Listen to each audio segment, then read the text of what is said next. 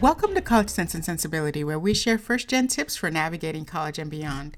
I'm your co-host, Yatunde, and with me is my co-host, Emmanuel. Hey, Yatunde, ready to speak about the whole transition from COVID to in-person, from online now today? Definitely, yes. If you're like me, you're kind of apprehensive about going back into the classroom or just going back on campus in general. I don't know, how are you managing the anxiety, the feelings that are coming up as we go back? I feel like for me, I am very, very in-person oriented. So I'm actually looking forward to it. I'm already working in person a couple days and I feel like I like it. Although I do have probably a little bit of anxiety once we get a big rush, right? Or once the coldness and the sicknesses start, like usually in the fall. So I feel like I don't know how it'll be then, but hopefully everything's getting better.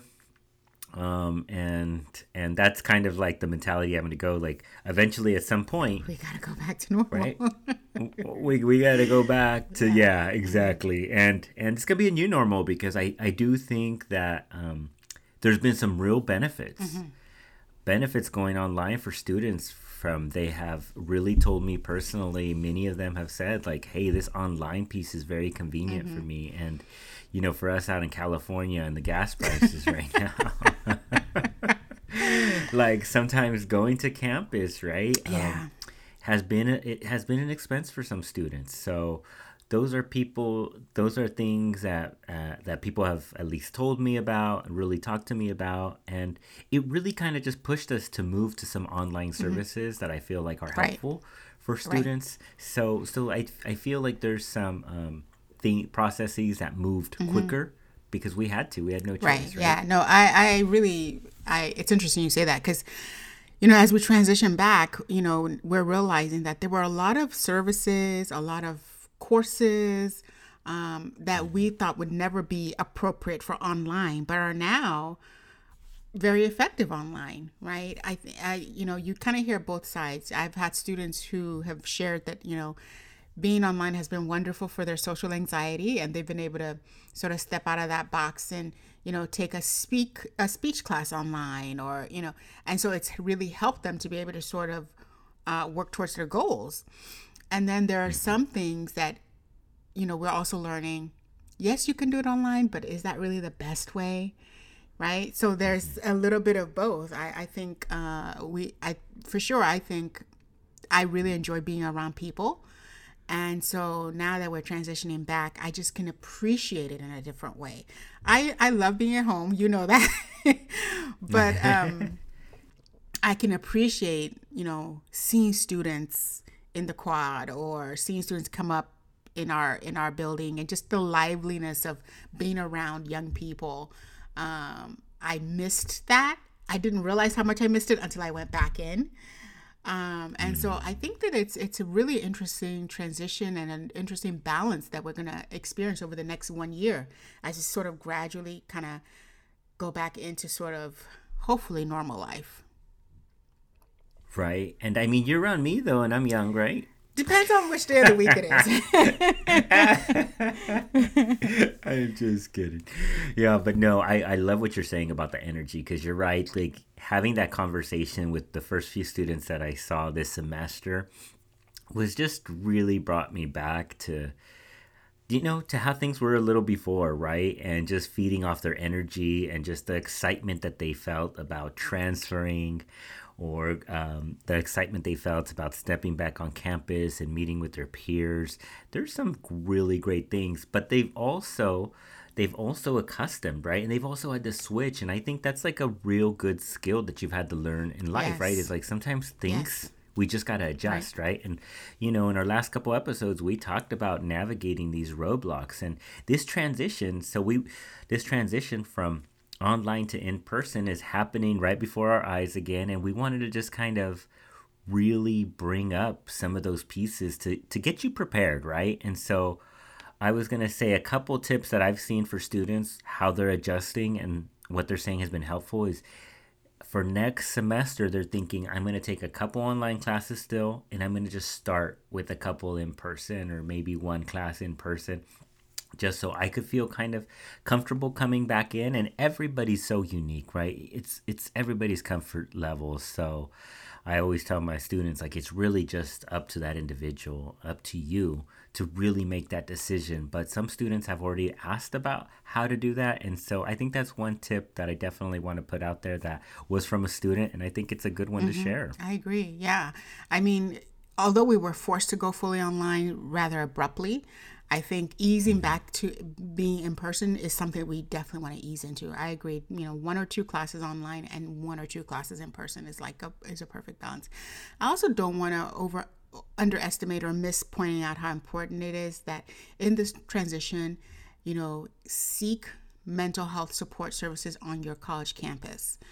Even if you think you don't need it, this experience of COVID is our one shared trauma as humanity, right? We all experienced it in major ways. There's no one I know who doesn't have some sort of life-changing experience as a result of COVID. And you didn't necessarily need to have gotten COVID to have had the experience. Just the fact that it happened alone is a shared experience that you definitely don't want to underestimate the impact that it has on you emotionally.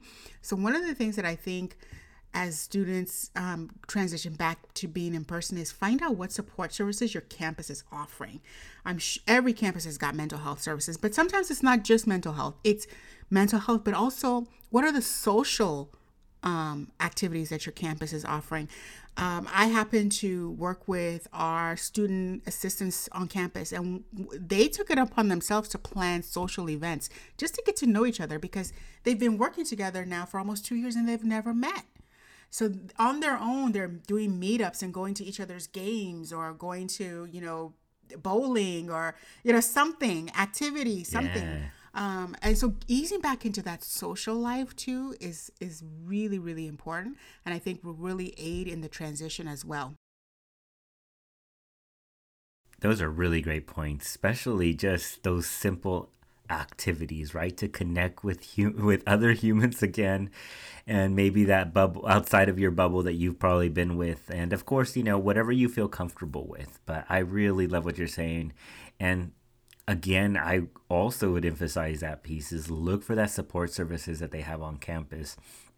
Absolutely, and if you want to also way to meet friends, think about like what clubs, what organizations are happening on campus. Those are really starting to get back on track, and I'm starting to see a lot of students do that as well. Just to ease into things, right? So these are different types of opportunities that I'm seeing students slowly transition back into.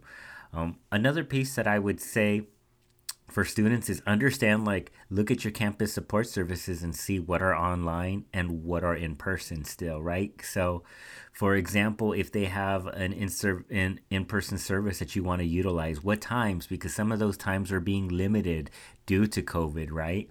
And being patient with the college or university too, because to shift, right, to have all the online and the in person, it's a challenge because it's not like the college and the university has gotten more staff. It's just we have two multiple modalities having to go at the same time. And unfortunately, we're still the same amount of people. So actually less because people have had, like you said, had some life changes. And if you're in California, I see people leaving sometimes. So That's such a great point. I think definitely one of the things that I want to encourage students or even parents who are listening to this, people who are supporting students, is that remember that, the staff, the teachers, the professors,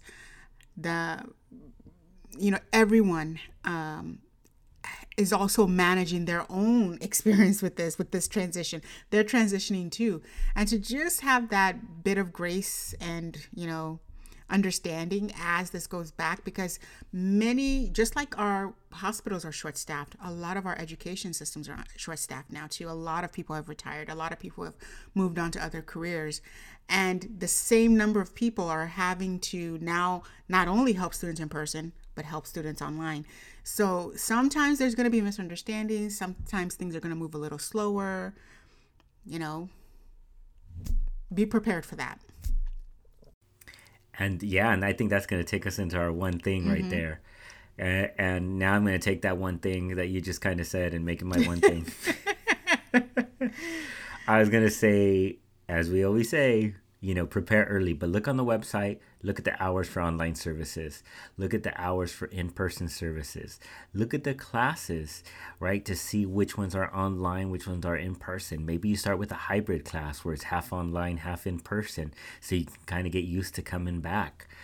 So start preparing earlier than usual for registration once that schedule of classes comes out. Look at those things and then start navigating. Maybe you do an in-person class when you know a lot of in-person services are going on, right? So you can go ahead and get those in-person services, go to that in-person class and knock that out. So that would be something that I would suggest to start doing early and preparing for that whole transition. Back. And we don't know, maybe next semester we're transitioning back the other way. So hopefully I know I shouldn't say that, but hopefully we're just transitioning back to somewhat a new normal. Tunde, what would be your one thing? So my one thing would be assess where you're at early on, right? So what does that mean? Assess where you're at in terms of emotional, mental health. Assess where you are as far as academically. Are you going to need to repeat any classes? Are you going to need to, maybe move some classes up in your plan? Are you going to, maybe some classes you don't need anymore? So, assess where you are, in terms of your mental and emotional health. Assess where you are with a counselor academically. And make sure you have your support in place when you start. Not that you're looking for support when you realize you need it, but you have it in place. You know where they are, and you know how to reach out. Those would be my one thing. That's three things wrapped into one. I love what you're saying, to just kind of have that plan already, right? It just helps with that anxiety also with transitioning back. So I love what you're saying. Well, thank you so much, Tunde, for giving us those great points. And listeners, we want to thank you again. Please remember to rate, subscribe, leave any comments you can. We would really highly appreciate it. It helps us a lot. And also follow us on social media. Tunde, do you mind letting our listeners know where they can find us at? So listeners, we want to hear from you. If anything we've said today resonates, or if you've got a question, you want to make a comment, you can find us at cc_sensibility on both IG and Twitter. And you can also email us at ccandsensibility@gmail.com. That's ccandsensibility@gmail.com. And until next time, keep learning.